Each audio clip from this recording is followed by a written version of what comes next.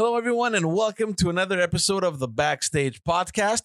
My guest this week is Panos Palmos. I've known Panos since university, and the first things that struck me from the first day I met him were his contagious energy, his innate ability to assemble and lead, and his determination to succeed.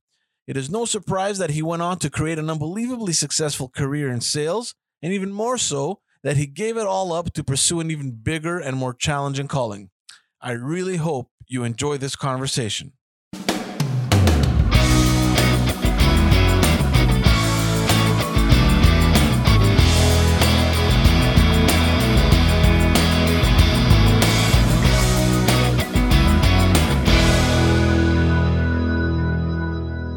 First thing I thought this morning was, how the hell did I let this guy convince me to come over at 7 a.m? God, man. It's because I sold you. Do you always wake up this early? Always. Like 5? What's the wake up? What's the alarm clock? 5:35 Every day? every day. Do you train? I used to. I got to get back at it. But 5:35, wake up in the morning, do my schedule, review my day. Look at what's important. Top 3 things that I got to look at. It's going to help me advance my professional I can't do in my it. personal life. What time do the kids wake up? They wake up around 6:30. You got to wake up before your kids, dude. You got to wake up before your kids. You got to plan your day before. You can't let your kids beat you. Yeah. My kids wake me up. No. Are you recording this? Yeah, we're live. You serious? Yeah. Oh, okay. Yeah, we're live. We're live. We're recording. Yeah, no, man. I can't. We're all a bunch of sleepyheads here. Every single person in this house. Really? Ridiculous. You got to wake up. You got to wake up early. You got to beat the sun. You got to start the day with a victory. That's how I look at it. You got to start the day with a win. And the first thing you got to do is beat the sun. That's my philosophy. This is Grant Cardone right there. Grant Cardone at its best. No, I can't. I don't mind waking up early. I just have a lot of hard time. Really? You know what the problem is? I used to wake up in the morning to train, and I gave that up too. I just can't find the discipline. I can't. And I can't train at night either. Because, at night, you just want to get your shit together, spend some time with the kids and everything. For sure. No, waking up in the morning, man, I just can't. And we're very lucky because, well, my daughters are still obviously not in school yet. The old one is in daycare 3 days a week. We don't have to work in the morning. Most of our work takes place in the evenings at night. So during the day, we're going to do a little bit of business development, make some calls, prepare some contracts, that kind of stuff. So we don't have that urgency to put the alarm on at 8 a.m. or whatever, 6, 5, whatever time you wake up and get the kids ready. Eventually, we're going to have to. They're going to go to school. Yeah. You're going to have to wake up in the morning, prepare them. But for now, I'm enjoying my bed so much. It's incredible. Really? Mm. Look, I think it's also you got to be able to do it enough that it turns into a habit. I think that even if you didn't get used to it, eventually if you do it long enough, you will. So I think you haven't woken up early enough. There were times where I used to wake up really early for work. But the minute, like you said, the minute you get out of that zone, out of that comfort zone, Right. It's gone, man. Like it's gone. Well, it's a habit. You could always get back into it though. So that's the good thing. Like it was really hard this morning. Oh my God. But you did it. You're here. Yeah, of course. So You're good. here. You're here. And thank you. Thank you for coming. My pleasure. We go back a long time, man. And it's funny because I was thinking about it last night. I'm like, okay, let's just put some things down, things that we can talk about. And I was thinking, fuck, I know this guy for a long time. By the way, I want to interrupt you for 2 seconds. Yeah. You got to let me know when it's halfway through this podcast because I got to go back in the car and change shirt. I'm just letting you know. I'm just going to give you a heads up. You didn't bring a bag. That's right. Actually, I did. I brought my backpack, so I'm good. Inside story. We might get to that. To that. Good times. Because I was thinking, I'm like, okay, what the hell am I going to talk about? And then I'm like, fuck, I know this guy for a long time. And then when you think that long time is only university, because I only met you at university. That's right. Concordia. And when you reach that point in your life where long time ago is university, you also realize, shit, we're getting old. That's true. Time flies. When university is a long time ago, like I compare you, for example, to Chris, our friend Chris, that I know, since kindergarten. Like that's a long time. But imagine, that's forever. It's a very long time. So when you're thinking, university, man, it's been a long time. I'm like, what? How can that be a long time? 20 years, man. Jeez. Is it? Almost. I don't know. 20 years, 20, almost. We're there. 19, 20. Jesus. Yeah, it's a long time. I remember the time that we actually met in university, because I started university. I didn't start normally, and I think you're a year older, so I didn't start at the regular session like in September or August, whatever it is. So I skipped one session. I came in during the winter session, so nothing ever happens during the winter session. So I did the one session, and then the following session, Chris came from CJIP. He came in as an independent student because he did so well. Independent student. I like that. Yeah, because he did so well in CJIP. Yeah. Well, you know what? Chris is a smart guy, man. He's a very smart guy, and it's proof that you don't really need CJIP. Yeah. That's a whole topic by itself. And I remember, so I was hanging naturally with Chris, and he's like, "What are you doing?" I think it was a Friday or whatever it was. And he's like, "We're going to go bar hopping." And I'm like, okay, whatever. He goes, with this guy, Pano. I'm like, who's that? He goes, oh, this guy, we used to go to CJIP together, fun kid, you're going to get to meet him. He's a lot of fun. I'm like, okay. So the first impression that I had of you, just a fun to be with guy, a natural leader, always mobilizing large groups of people to just do good things, right? And when I mean good things, I'm not talking about you being a student activist, doing noteworthy things. I'm talking about mobilizing people to, not go to class and stay in the bar and get drunk, for example. Not necessarily good things, yeah. So I don't remember much of that day, honestly. The only thing I remember is walking down Maisonneuve. Everybody's smashed. You show up with like this group of 15, 20 people. I don't even know what that was. I don't know if you were part of some association. I really have no idea. All I remember that you showed up with like 15, 20 people. Everybody's ready to get drunk. We're bar hopping. And then at some point, we're walking down Maisonneuve. So I'm in the front with you, Chris. And for some reason, everyone starts singing the Greek national anthem. So I turn over and I see this big kid, Telly. Yeah. I don't know if you remember this. I remember this, dude. And that was the first time I met that guy also. So for some reason, this guy decides to turn around and walk backwards because, he needed to face the crowd like a choir conductor. Yeah. And he's waving his hands, chanting the Greek national anthem. And then at some point, he just disappears. I remember that. I turn around and was like, where's this guy? There were these huge flower pots that the city had to put. I don't even know what they wanted to put in there, but they were huge, like easily about 1.5 meters diameter. The kid was just swallowed up. You could just see his feet sticking out. The guy fell right into the pot with like earth and a bunch of other garbage that people had thrown in there. I was dying. My stomach was hurting. Like he needed 4 people to pull him out. And that was the beginning. That was my first ever memory of Pano. And then the rest is history. We had some good times. We did. You mentioned the shirt incident. We had invited you once to play with us. Yeah. We had a band, for those who don't know. Yeah. Yeah, good times. Sex, drugs, and Greek ballads. Yeah, that was at Reggie's, right? Reggie's. Was that Reggie's? Reggie's was a good bar. That was a good show, man. We had some good times, honestly. You know what? I think we were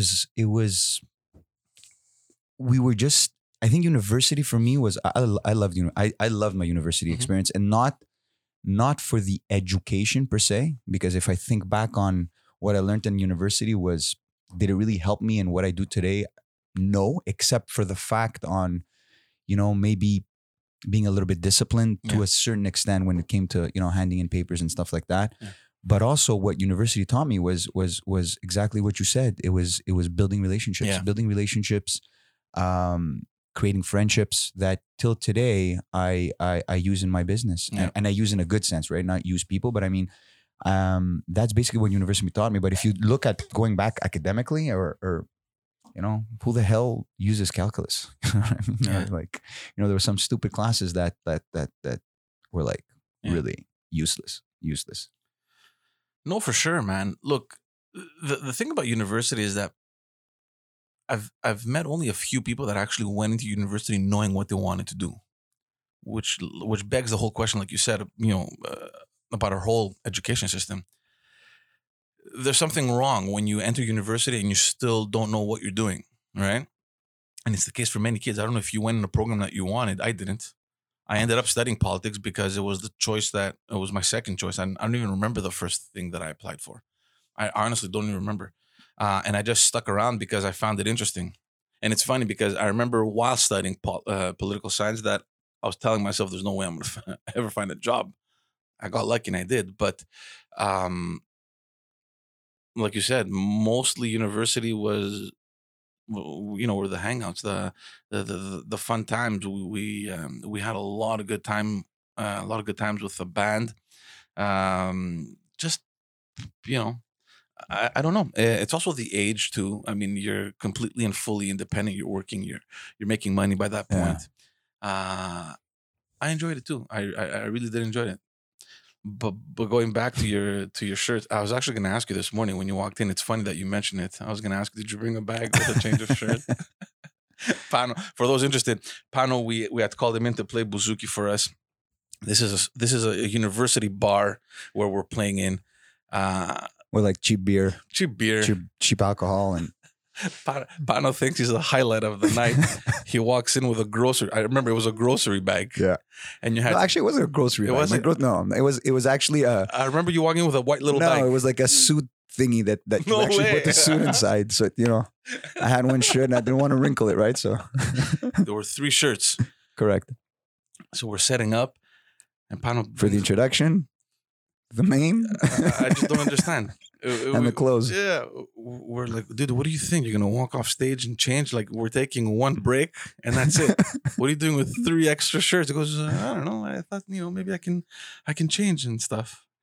Just funny. It was good times. It was. Tell me a little bit about you, because there's a lot of interesting things happening. As far back as I can remember, obviously I got to know you were a DJ. And then soon after that, you got into the car business. You were in sales.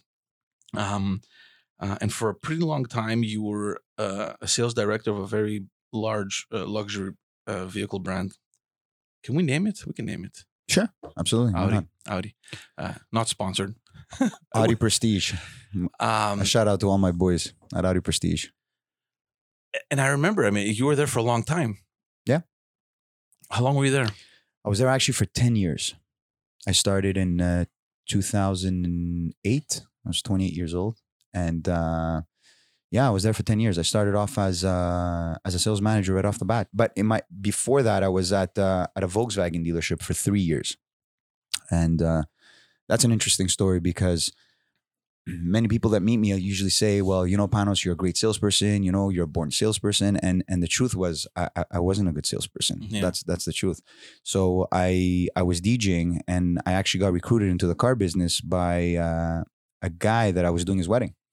So I was DJing and he came up to me during the night and he said, listen, buddy, you should really, really look into the into business. And at the time I was in university, right, doing my BCom. And he's like, you should come into the car business. And at that time, my goal in life was to make $100,000. Yeah. I thought by making $100,000, I'm going to be rich. I thought that was it, right? That was it, yeah.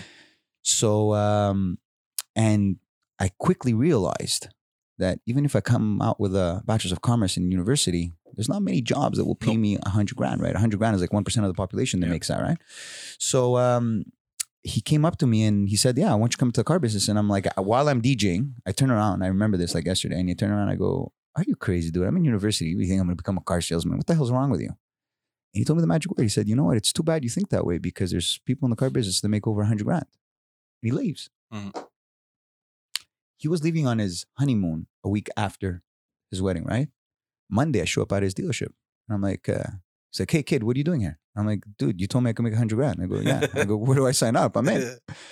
So I started off and the truth is I was pretty bad. Yeah. I really, really sucked. I wasn't that good. And I was good with people, but I wasn't good in sales. Yeah. So a lot of people that say, well, I'm not a natural born salesperson. The good news, guys, is that you could learn sales. Yeah. And I really, really believe that. So yeah, I was going to quit. And 6 months in, I walked into my sales manager's office to quit. He wasn't there. He was a little late. And I was looking at the board, and I couldn't understand why the guy, Billy, who recruited me, was at 15 cars and I was at 2 cars. Yeah. And I told myself, I said, I don't understand. I'm better looking. I finished university, so I got my education. Why is Billy better than me? Yes. And I didn't quit that day. I actually walked out of my sales manager's office and I said, you know what, I'm going to figure this sales thing out. And I started just studying, reading, observing, mimicking Billy. Since Billy was so good at it, I said, you know what, if he's good, well, let me do exactly what he does. Yeah. And long and behold, 3 years later, I was the top guy there. And then I ended up getting recruited at the Gabriel Group, and right away as a sales manager. And that's it. Had much success there, much fun, loved it. Great time. I mean, great employer. Only the best things to say. Yeah. Here's the thing, man, because obviously you're very present on social media. And I remember the time where you announced that that's it. It was done, 180 degree. You left the car business. I don't think there was one friend on your Facebook list that wasn't shocked by it, because that's who you were, right? It was Panos, the Audi sales manager. I mean, you were stamped, right? Right. And you pull this surprise on everyone and you just abandon ship and 180 degree, and you went to something completely different. Like you're in the food retail now, food retail industry. What was that decision about? I mean, how does that even? Because you joined your brothers basically. They had Correct. They had.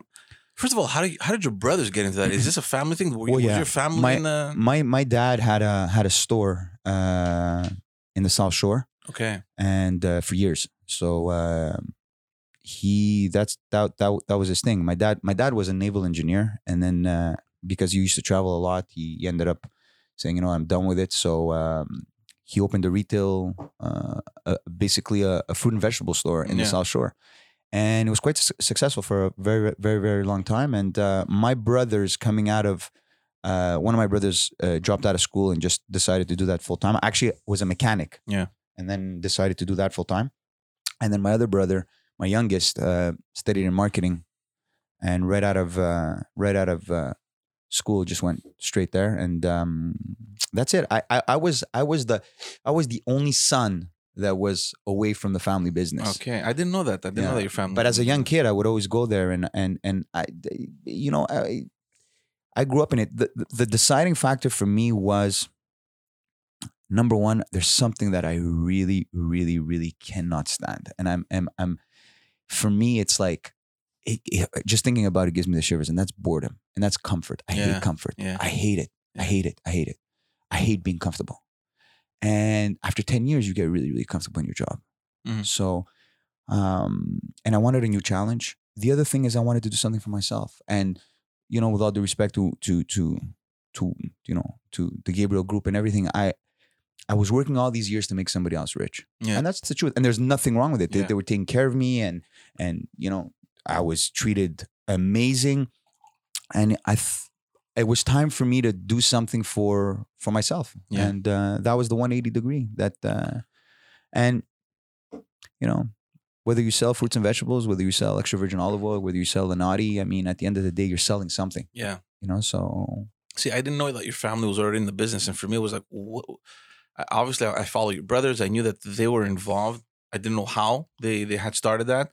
I knew that they had already opened a store. And then the fact that you were joining, the only thing that made sense to me was, okay, he's just joining his brothers. Good for him. Yeah. I had no idea there were all these connecting factors. And I thought, wow, obviously, I mean, I don't think there was any doubt in my mind that you were going to succeed because it's just the kind of guy that you are. But I found it interesting. I mean, I found it interesting how you just leave behind, like you said, a great job. You were treated well. Obviously, an amazing salary. You just took the big risk, and I mean, and it wasn't easy. It was definitely not easy. I mean, it's sometimes in life you got to take a step back in order to make 2 steps forward. So it wasn't easy. For sure, there was a salary cut. You're working by yourself. Um, you're taking bigger risks. I'm married. I have 3 kids. Sometimes, the risks are not easy. My wife thought I was insane, but I had her full support. And what kind of impact did that have on the family? it did, but you know what? I'm blessed in a way that I have a wife that's totally understanding and totally trusts in me, in a sense that when I came home and I said, "Listen, babe, this is what it's gonna be." I saw in her eyes like, "Oh shit." But then she turned around and she said, "You know what? I respect that, and I know no matter what you do, you'll make it happen, and I'll take care. I'll take care of the castle. Just go out and hunt, right?" So I was lucky and blessed in that way, and the first year was really tough, man. It wasn't easy. It wasn't easy because my brothers had 1 store, so within a year and a half, we opened the 2nd store. And was that part of their plan, or no, that was something that you brought? Well, it was something that they knew they had to do, but they wouldn't have done if I hadn't come on board. Because opening a grocery store, opening a store, and so I don't know if there's anybody out there that's working in a grocery store. Like, you guys understand, there's a lot of stuff going on in a grocery store, and there's a lot of items in a store. Opening a store is big investments, big money, and you got to be prepared. You got to be prepared, and especially perishable, right? Because you're buying a food today, 4 days later, it's not good. Yeah, exactly. Yeah, the shelf life is like really, really, really short, right? So you got to make sure you know what you're doing. And you got to make sure that when you open that store, there's people that are walking in, because if there's not, dude, it hurts. Yeah. So we ended up opening a 2nd store. Then we opened up a division called contagious, which is basically we deliver corporate baskets to businesses, which that was a crazy idea. And I'll share that with you. That was nuts. Yeah. And then we also have our wholesale division where we import products from Greece, and basically I handle the sales and the distribution of a product, an extra virgin olive oil, and other products that they have called Molon Lave. But the Potager Mobile is an interesting story. Tell me about it. I had it actually on my list. I want to talk to you about it because it's interesting. I don't think I've seen anyone do it. At the beginning, when I saw you doing it, I'm like, oh, okay, it's a delivery service. Right. But then I realized that it isn't a delivery service. So basically what it was is I'm sitting in the office with my brother. So now you have to picture this, right? So we're in a room. Just like, imagine this room like this, but we're like 3 brothers in a room like this. That's our office. And it's a family business. So my mom's there and her secretary is there. So picture exactly a room like this, right? We're like, what is this? Like, I don't know, whatever, 50 square feet, whatever it is. It's literally like this, right? So we got 3 offices in there, my mom, whatever. It's so I'm seeing that with my brother, and my brother's like, dude, you know what? You know when you were in the car business and I came to your service department, and at the service department, they serve like coffee and like, and chocolate bars and all these unhealthy things. He goes, imagine, he goes, we would be able to deliver. Imagine we could deliver fresh fruit and replace like donuts and pastries with fresh fruit. Yeah. So I was looking at him. I'm like, dude, that's a great idea. Yeah. He's like, you like it? So I stand up. He goes, where are you going? I go, I'm going to sell this. He goes, what do you mean? I go, dude, I'm going to go sell this. Like right now. He goes, now? I go, now. He goes, but hold on. We don't have a truck. We don't have a plan. We don't have this. We don't have. I go, dude, forget that. I go, let me go sell. If I can't sell it, we're not going to forget the truck. Yeah. Forget the plan. If nobody's buying this, why are we going to do it? So I literally got up, George. I literally got that minute. Within an hour, I was on the road and I started knocking on dealerships' doors with the contacts that I had. Yeah. And then out of 10 dealerships, I came back with 7 accounts. Yeah. So I'm like, dude, let's do this. We had no baskets. We had no truck. We had no way, no driver, no nothing. So I literally started going to the market by myself, loading up the truck. I went to Pure Imports, I think it's, Pure Imports. Right. I bought a bunch of baskets. Dude, we started that company from like nothing. And like a little caravan, doing deliveries by yourself. And I had to humble myself because imagine this now. You're a big sales manager, making the big salary. Giving orders. Giving orders to people. And now here you are in a little caravan going around dealership to dealership delivering food. But and right now we've got accounts. We got accounting offices, we got lawyers' offices, we got dealerships. Yeah. We hired a bunch of people. So I got 3 trucks on the road going around delivering fruit. And it was just get up, go, get it done. How did you deal, or maybe it didn't have any impact on you, but just to go back on what you said, suit and tie every day, you know, big sales job, big cars, big salaries. You're the boss. Everybody looks up to you. You know, you're giving the orders. And then, like you said, you're going down to like packing baskets with fruits and delivering Yeah. them like in your jeans and I don't know, your steel toe boots or whatever you're wearing. First of all, mentally, like, how do you go from one to the other and accept the fact that this is who you are now? And was there a time where people actually said, dude, you're going to be selling fruit now? For sure, 100%. But you know what? Dude, it was the same thing when I was in car sales. And don't get me wrong, there was days that I would drive that little caravan and I would tell myself, what the hell did I get myself into? Yeah. For sure, 100%. There was days, dude, where I'm driving back and I'm like, I questioned my decision. Yeah. Dude, there was a day, and not a lot of people know this, where I stood in my car and I didn't want to go into my house because I had tears in my eyes saying that, did I make the right decision for my family? Yeah. And yeah, but the same thing happened to me. And then I thought back, and when I used to tell people, what did you do? I'm in sales. I'm in car sales. People used to say, you're in car sales? Really? You're a car salesman? Really? You got that? Of course, 100%. You're un vendeur de char. I used to get, and no matter what you do, and that's what I realized is that no matter what you do, people are always going to say, well, really? That's what you're doing? Yeah. And I had that. I had that from family when I got into the car business. So just do what makes you happy. Mm-hmm. And you know what? If that makes you happy and you could be the best at doing that, just do it. So yeah, I mean, it was hard. It wasn't easy. And I look back at it now, and like what motivated me to do it was really, I think success is the best revenge is massive success. I know many people have said that, but it's more to that. It's not only that. It's really trying to find what you want to do and just go out and do it, dude. Yeah. Because it's interesting because it's not like you were in the car business for a couple of years and then you're like, oh, this is not for me. Let me change. I mean, it's 10 years. You're pretty much established as that, sure. Or at least in people's minds, that's what you are, right? And you're thinking that, look, it's been 10 years. What else can I do? Because, you fall into that pattern, right? You're like, look, it's been 10 years. What else? Well, exactly. What else would I do, right? Well, you reach a certain, I think within that company, I reached the ceiling, no matter what it was. And as a matter of fact, when I was quitting, they actually named me to be responsible for 3 dealerships. Like and I was like, no, I can't take this job. I as a matter of fact, I gotta go. So, but it was, what else could I have done? I wouldn't have never had equity in that company. Yeah. And I think that's where it becomes important. If you later on want to leave something to your family while you're gone, equity is really, really important. So I gave up basically comfort to go after equity. But it's not really comfort. I mean, it's comfort because it from your point of view, because Correct. you were used to that 10 years.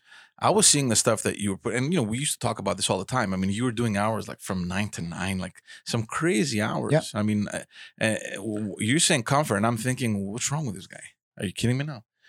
From 9 to 9, I mean, where's your life? Yeah. But you see it as comfort because you got immersed into that field, into that job, and that was your reality kind of thing. So for you, yeah, it's comfort. I get it. But from someone else looking at you, of course they realize that, it's a great job and everything. Like I said before, I was almost surprised and almost shocked. I mean, that like, what's going on over here? I mean, that's such a good job, such a steady thing. And you're thinking, nah, man, it was too comfortable. So yeah, nobody sees that. Well, listen, you know what? It all depends. Like some people, will work a 9 to 5 job and they're good with it. Yeah. For me, being comfortable, you don't grow in comfort. Yeah. This is what people need to understand. You cannot grow if you're comfortable. And it's funny because I really do think this society, teaches you, I like to be comfortable. I like to be comfortable in my house. I like to be comfortable in my clothes. I like to be comfortable in my car, comfortable. But you don't grow in comfort. You don't become a better person when you're comfortable. Yeah. So you're right, because we learn to go through stages, right? So it's like, okay, let's go to school, graduate, let's get a job, get that steady job, get that steady salary, get married, get a house, and excel kind of that way. You're doing it completely different. Yeah. Yeah. Listen, I know for a fact that 99% of people out there would not do what I did. Yeah. That's for sure. Yeah. That's for sure. 99% of the people out there would stick with that amazing job, and just go through life with it. I wanted something bigger. But the fact also that you didn't have to start from scratch also kind of, I imagine, would also For sure. kind of help you, right? Yeah. I mean, if you woke up one day and said, I think I'm going to open a food retail store, I think I'm going to open a grocery store, I'm not so sure that decision would have been that immediate versus the fact that your brothers already had everything established. You're walking in, you're like, okay, how do we make this better? 100%. Right? Well, I think regardless, eventually I would have ended up leaving. Yeah. Did it make my decision easier to leave because of that? Yeah, for sure. I mean, I had something to fall on. But look, we started our potager mobile from scratch. We started our import business from scratch, and with no experience. Like just let's do it. Let's just start it and do it. So how's the mobile the potager mobile working out? I mean, is it evolving? Are you at a point where it's pretty much stable now? I mean, I'm sure there's certain challenges there. I mean, 100%. Well, the biggest challenge on that is actually I'm dependent on my drivers. Yeah. Right. So it's a business where, your driver doesn't show up, you got to figure out a solution. But I think if you hire the right people, and we have an amazing team, but yeah, you're limited to a certain extent. You're not going to start delivering fruit to Vancouver, right, or to Toronto, right? But for here, yeah, it's stable. We're at a point where yes, we're looking for new accounts, but not as much, right? So. Right now, what I'm really focusing on is our extra virgin olive oil. Like that's my main focus right now. Like that's where we're pushing hard. So I've managed to let go a little bit of one business and not be as active into that one, and then moving into the olive oil to build that. So how does this work now? You go to Greece, because I remember you had your own olive oil. Correct. It was your own brand. Do you still have that, or? Well, it was a private label. That private label was done before when. So this is another interesting story. So when I went into to business with my brothers 2 years ago, my brothers had a private label which was called Palmos, which is my last name. So it was a Cretan olive oil. Good olive oil for what it is. And my brother and I, like 2 months when I started, he's like, okay, you're coming with me to Greece. I'm like, okay. He's like, yeah, there's a Greek, it's called the Greek Food Expo. It's a food show. And I want you to come because you're a marketing guy. You like marketing and good labels. And I go, you're going to help me out. And we're going to see if we could bring any products in for our store. Not wholesaling, not distributing, just for our store. I'm like, okay, cool. So we ended up going to Greece. So in the plane, I'm sitting down with my brother, and my brother tells me, listen, I'm telling you right now, you're going to see a lot of products there. Don't get excited. Yeah. And I tend to get excited easily. So he tells me, I'm letting you know, 50% of the stuff that you're going to see there is extra virgin olive oil. Everybody's selling olive oil. Greece is the mecca of olive oil. You're going to see olive oil. I'm telling you now, let's not waste time with that. No olive oil. I'm like, okay, bro, don't worry about it. No olive oil. I get it. That's cool. No worries. So we're at the food expo and we're walking around, and I have this thing about obviously Greek history, but I have this thing about Greek helmets, like Greek warrior helmets. Okay. I'm just obsessed about them. So from far, as we're walking the store, I see this Spartan helmet and I see Molon Lave. And I'm looking at this, and in a marketing standpoint, I'm like, wow, that's powerful.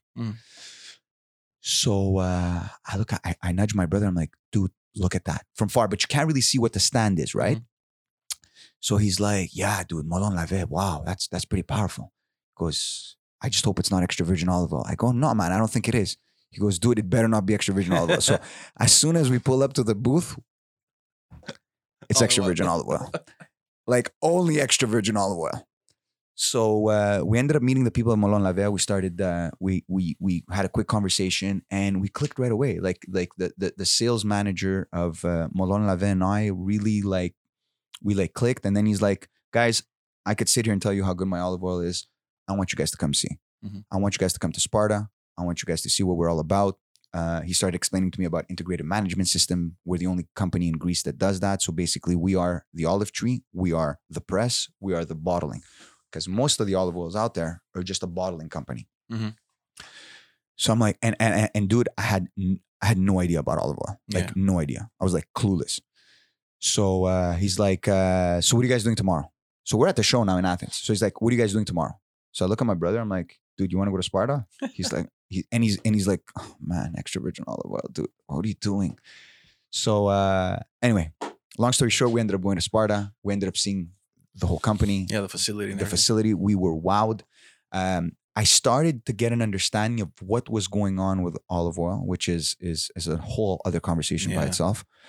And we just absolutely fell in love with the company. The product itself is a great product. And so I look at my brother. I'm like, dude, what are we doing? We got to bring this back. Like, you know, we got to do this. And my brother's, so I'm the excited one. My brother's like The calm one. the calm one. Okay, we're like two This complete. is John? This is John. That's my youngest. And I love you, bro. So yeah, and that's what makes a great team, right? Yeah. So we're completely different. And so John is always the guy who's going to tell me the cons, and I'm always looking at the pros, and then we end up making a decision. And I said, you know what? Let's try. Let's bring 4 pallets in, 5 pallets in. So I ended up bringing 5 pallets of only one SKU, which was the extra virgin organic bio, Yeah. the most expensive. And I said, if I could sell the most expensive extra virgin olive oil in Montreal, which is a very, very hard market, Yeah. extra virgin olive oil is a hard market, I might be onto something. Yeah. So yeah. So the first year we ended up doing 20 tons. And then that got the attention of the people in Greece. They ended up coming here, and we launched some other SKUs, and we're coming out with an olive, which is an engraved olive, which doesn't exist here in Canada. And we're coming. Engraved olive? Yeah. So basically, what it is in Greek, it's called a charakti. So basically, it's an olive that has an incision that swims in extra virgin olive oil, red vinegar, and salt. Okay. Has 100% natural, no preservatives, and we're launching that in January. So yeah, we're excited. So, and then I just did what I do best. I went out, knocked on doors, and delivered case by case. And we're in about 50 stores right now. Yesterday I was in Ottawa. We opened up Ottawa, and yeah, we're gonna be opening Toronto pretty soon. So Nice. yeah, and we have exclusive rights. So yeah, we're actively looking for distributors in the US, and yeah, it's fun. It's a huge market. At some point, I got interested in that. It didn't work out. I mean, there were other things happening at the same time there, but I had looked into it, and you're right. It is absolutely tough, and there's a lot of stuff out there. I think, you know what? You know why, George? And I'll tell you why. This is what I did in the car business, and this is what I'm doing well, I'm going to attempt to do it, and I'm pretty sure I'm going to achieve, because I see what's going on out there. Everybody has the same plan when it comes to food. Mm-hmm. And especially in extra virgin olive oil. So what's the plan? What do you sell? Everybody's selling price. So everybody's marketing strategy is I gotta bring extra virgin olive oil from anywhere, or any product for that matter, and I gotta be the cheapest. Yeah. I decided to do the opposite. I decided to say, no, I'm not gonna be the cheapest. I'm gonna give people a premium product. I'm gonna be slightly more expensive, but I'm gonna give people value, and I'm gonna educate people. Mm-hmm. Because I noticed that in the food industry, and especially in extra virgin olive oil, there is a lack of education. And I think in today's modern world, with social media available, the person who will educate is going to be the person who's going to win. Yeah. And that's what I did in the car business with Audi, educating people on what made Quattro different than the X-Drive, than the 4MATIC, blah, blah, blah. Mm-hmm. That's what I want to do in the olive oil business. Because there's a lot of lack of education, and people don't know what they're buying. And there's a lot of people out there that are selling things that shouldn't be selling. You know, there's a lot of press out there, especially recently. I've been following about specifically olive oil, on how that whole industry is. I don't want to say corrupt. It's just no. You just don't know what's in the product, right? They're just mixing different sorts of things. They're mixing, olive oil with. 100%. And the problem, it's becoming chemistry now. So they're mixing crop years, they're mixing where the olives come from. So one of the biggest things is you're going to see, and I'm not going to sit here and bash the Italian olive oil, which I shouldn't. No, I won't. But you'll read, for example. So I'll give an example. packaged in Italy, and they put an Italian name, or it could be whatever, a Spanish name, and it's packaged in Spain, but the olives could be from Turkey, could be from Morocco, could be from Tunisia, could be from Greece. So they mix where the olives come from. They also the big one is they mixed crop years. So an olive is a fruit. Would you drink a 2015 orange juice? Yeah, no. Well, that's what happens in extra virgin olive oil. So they mix crop years with where the olives are come from, and then what they do is they filter it, right? But then once you filter, it's no longer extra virgin because it doesn't fall in the parameters of extra virgin. So then there's additives that are put in there in order to bring it back to extra virgin, and then that's how they bottle it. Yeah. So my quick tip, guys, on extra virgin olive oil: look for unfiltered, look for a 1 crop year, cold press. Most of them out there are cold press because if you're pressing under 27 degrees Celsius, that's considered cold press. But 1 crop year, unfiltered, make sure that the olives come from the same area. So look for a PGI or a PDO. Yeah. And let's go back to the second store. How does that decision come about? I mean, you have one store. You mentioned before how difficult it is and how many things you have to take into consideration. You're dealing obviously with food, which has a very short shelf life. Tell me the decision about just opening up another store. I mean, how does that come about? Just open a store. So what was the decision? Like, I'm sitting down with my brothers, guys, let's open another store. That's it. That's it's as easy as that. Well, look, you know what? It was time. It was time for my brothers. I think my brothers, by the way. How long have they had it? They've had it for 7 years. Yeah. So they had it for 7 years. Extremely successful store in Saint Eustache. They did a good job. They basically took my dad's business model and brought it to the next level. Where my brothers, I wouldn't say lack, but it wasn't their specialty. And this is where I came in was okay, now we have a store. Let's start writing down processes. Let's start organizing ourselves. Because eventually, if you want to be bought out, people don't buy out, le potager, they buy out a process, right? So I made them understand that let's build a business where we become, how should I say, we could market ourselves and be bought out eventually, right? Is that the plan, or? Listen, if it does, it does. If it doesn't, it doesn't. But I think if and it wasn't only for that reason. It was only we wanted to be organized. We wanted to make sure that we brought the business to the next level. Basically, what I had done at Audi, bring it over to the potager, and so that's what we did, and I think there was a demand. The market demanded a second one. You would see it just in people's comments. Guys, when are you opening the second one? I'm traveling from far. I'm coming from here. I'm coming from there. So it was a no-brainer. It had to be done, and it was done. I've opened many stores before, so my experience coming into the business was okay. I've opened stores before. This is what needs to be done. Tuk, tuk, tuk, tuk, tuk. And you know what? We opened Potager Blainville, and it was. It's funny that you mentioned that because my wife the other day she was like, she was asking, okay, well, when's the podcast with Panos? Like, God, man, ask him when they're opening one in Brussels. Like, okay. Yeah, no, because you follow the prices, and it's just ridiculous how low the prices are. Yeah. And it was a question I was going to ask you, like, how do you make ends meet when you're so much lower than your competition? Well, look, I don't blame my competition for being more expensive than we are, and there's a reason. There's a logic behind it. There's two things behind it. So a lot of people say, well, you're smaller than an IGA or a Metro or whatever store that is. How do you manage to be cheaper? Well, look, at the end of the day, these stores do have a warehouse. We don't. So we go directly to market, right? So we go to Central Market, and our fruits and vegetables come directly. So there's no hand in between. That hand in between takes a certain profit. Of course. So, and quality-wise, well, those fruits and vegetables end up staying longer in their warehouse. Well, they lose a day or 2 or even 3 days in a warehouse, and then they get put on shelf, right? So quality-wise is not a problem, but you have an advantage because your produce is obviously longer on shelves in the store rather than staying in the warehouse, and therefore fresher. Do you feel that because you're more regional? I mean, you're in Blainville and then you're in Saint Eustache.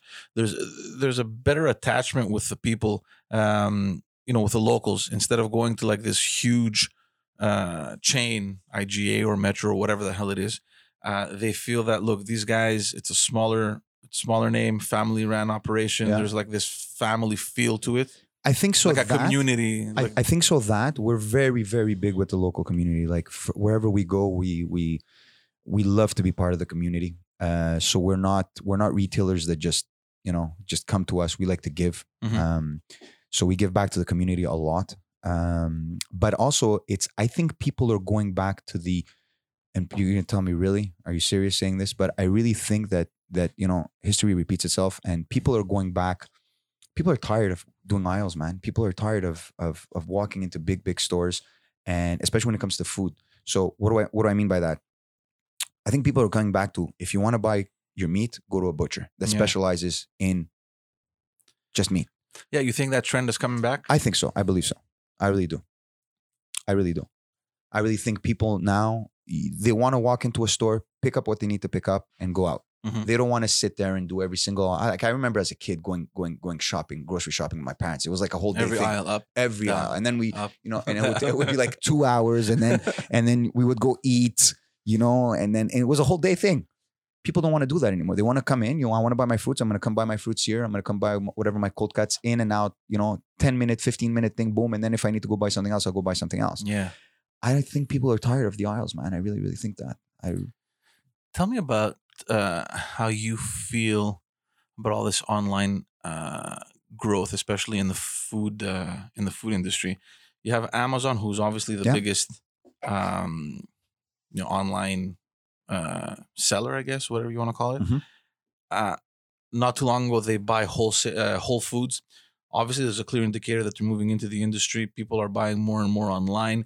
They're opening a distribution center in Montreal. Yeah. So they can distribute, obviously, Quebec and Eastern Canada.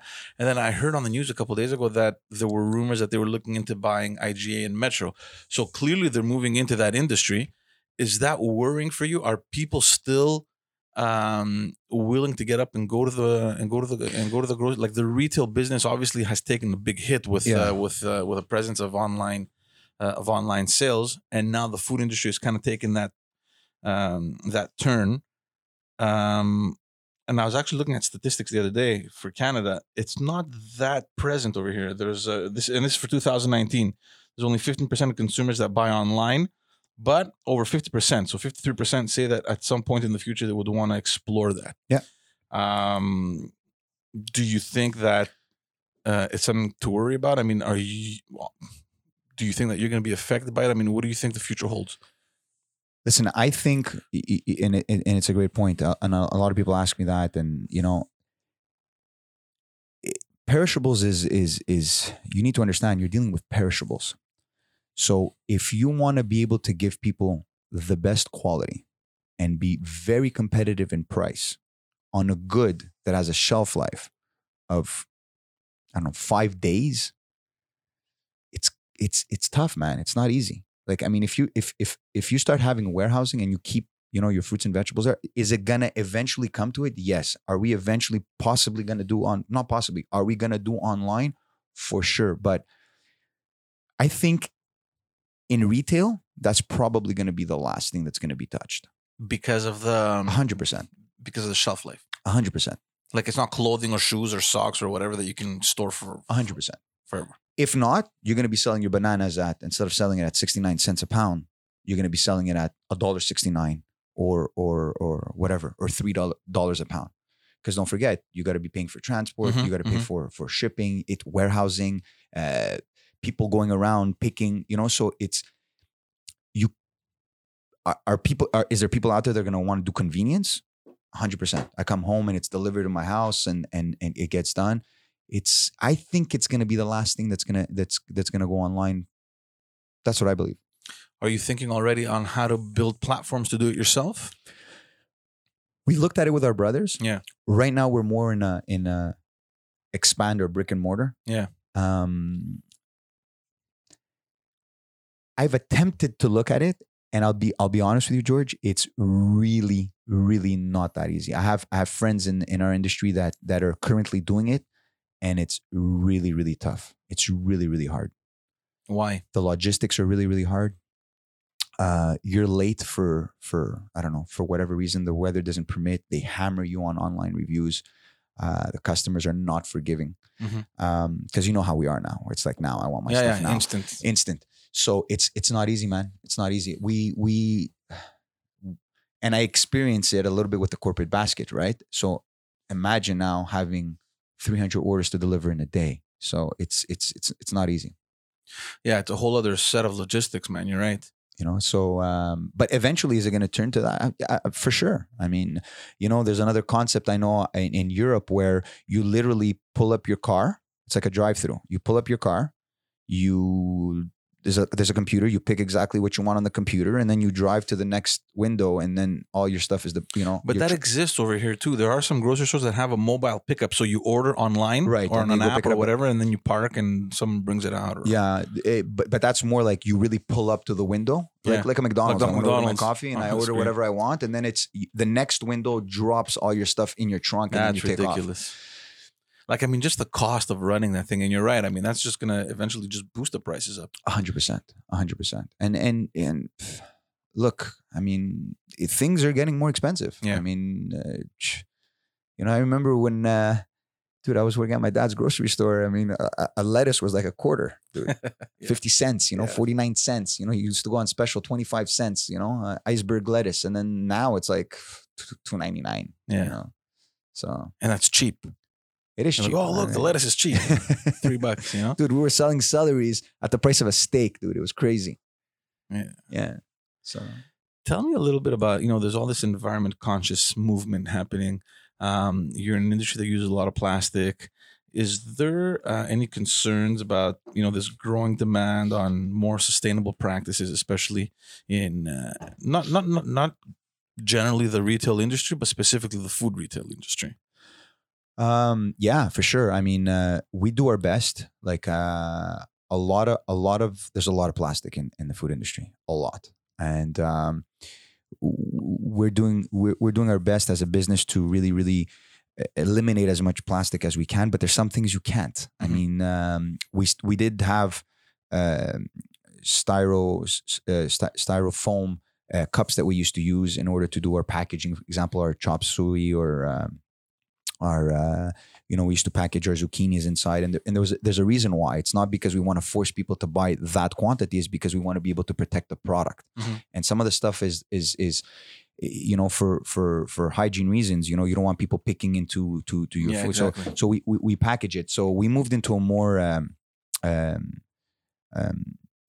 how should you call it, compostable? What do you say that in English? I have no idea. That's what I usually use the French word. Compostable? Yeah. All right, compostable. I'm going to sound exotic. Compostable. So we use a compostable packaging now, which really, really helps. But you see it. People walk in, and there's some people that are really, really.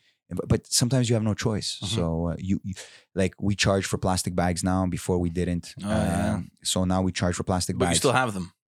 I still have them. Yeah, there's stores that don't have them at all. We have it for convenience reasons, but I'll be honest with you, not many people. People are pretty good, man. People, really? Yeah, people come in with their bags. I mean, where we're out, where we are at, like, I mean, people respect that, and they come in and they forget.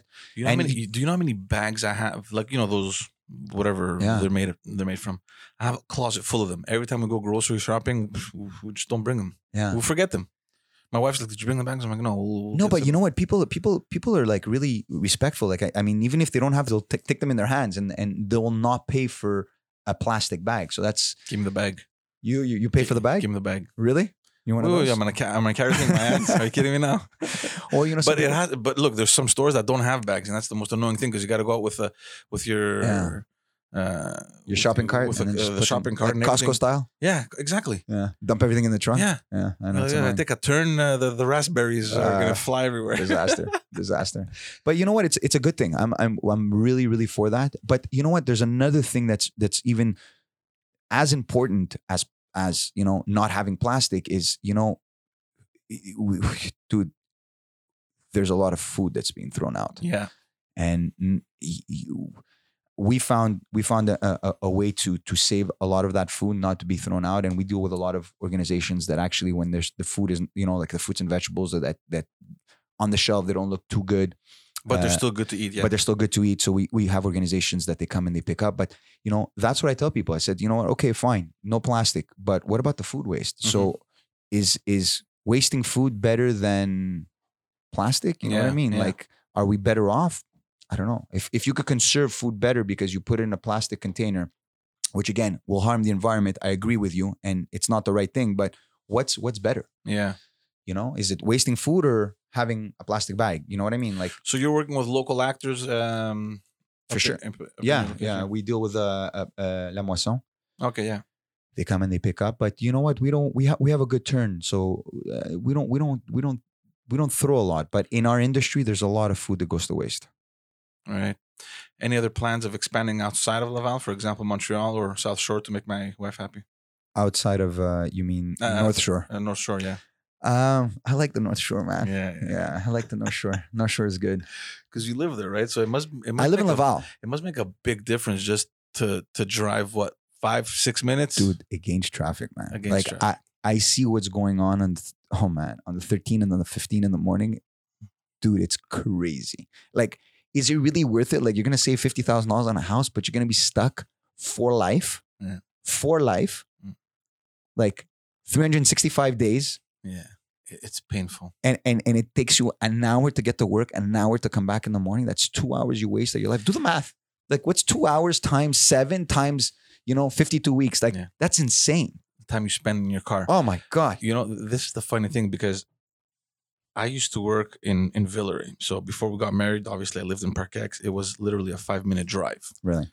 I had to be at the office at 9. I would leave my house at 8:50, 8:55. Sometimes I was late. I would leave at 9, but it didn't matter. I was right there. Yeah. And then we got married. I moved we lived downtown. And I was a little bit, but still, you're moving against traffic, like you said, but it was okay. It was like maybe about 15, 20-minute drive. And then we moved to the South Shore. But the lucky thing is that I didn't have to punch a card. I didn't have anyone over my shoulder. It was very flexible. I could go in whatever time I wanted. So I didn't live that stress that people have of having to rush in the morning to get to the office, right? And that's why I'm thinking about you, where your stores are in Laval. You live in Laval, in the North Shore. You live in Laval. It must have changed your life like enormously. Just knowing that. You know what? It wasn't that bad.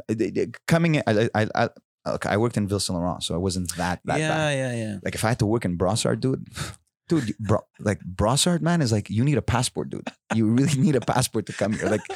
It's like, am I gonna? Where are the customs? Like what's going on here? Like, it's like you gotta clear customs with your fruits. Jesus, dude, Brossard's far. Yeah, no, my wife was telling me, she's like, she's looking at your online pamphlet there, or your brochure, and she's like, what are these prices? Why can't they open up in Brossard? She's like, you want to go? Well, the funny thing is, she's like, you want to go to Panos' store? I'm like, what? I'm gonna leave the South Shore to drive to the North Shore to get whatever you had on special, and then drive all the way back to the shore. I'm like, forget it, dude. You should come visit us. I'm gonna come. I've been wanting to, actually, but fucking. You just said it, like, flip it the opposite side. You don't want to come to Brossard. Why the hell would I want to come all the way up there? And the other thing is, you got to try my oil, man. Yeah, sure. Are you one of those Greeks that bring their own oil from there? Yeah, really? What area? We've never. What area? My dad has olive trees in Morlaix. Oh, Sparta. Yeah, Sparta. Nice. I'll have you try it upstairs. I can't remember, even as a kid, buying olive oil.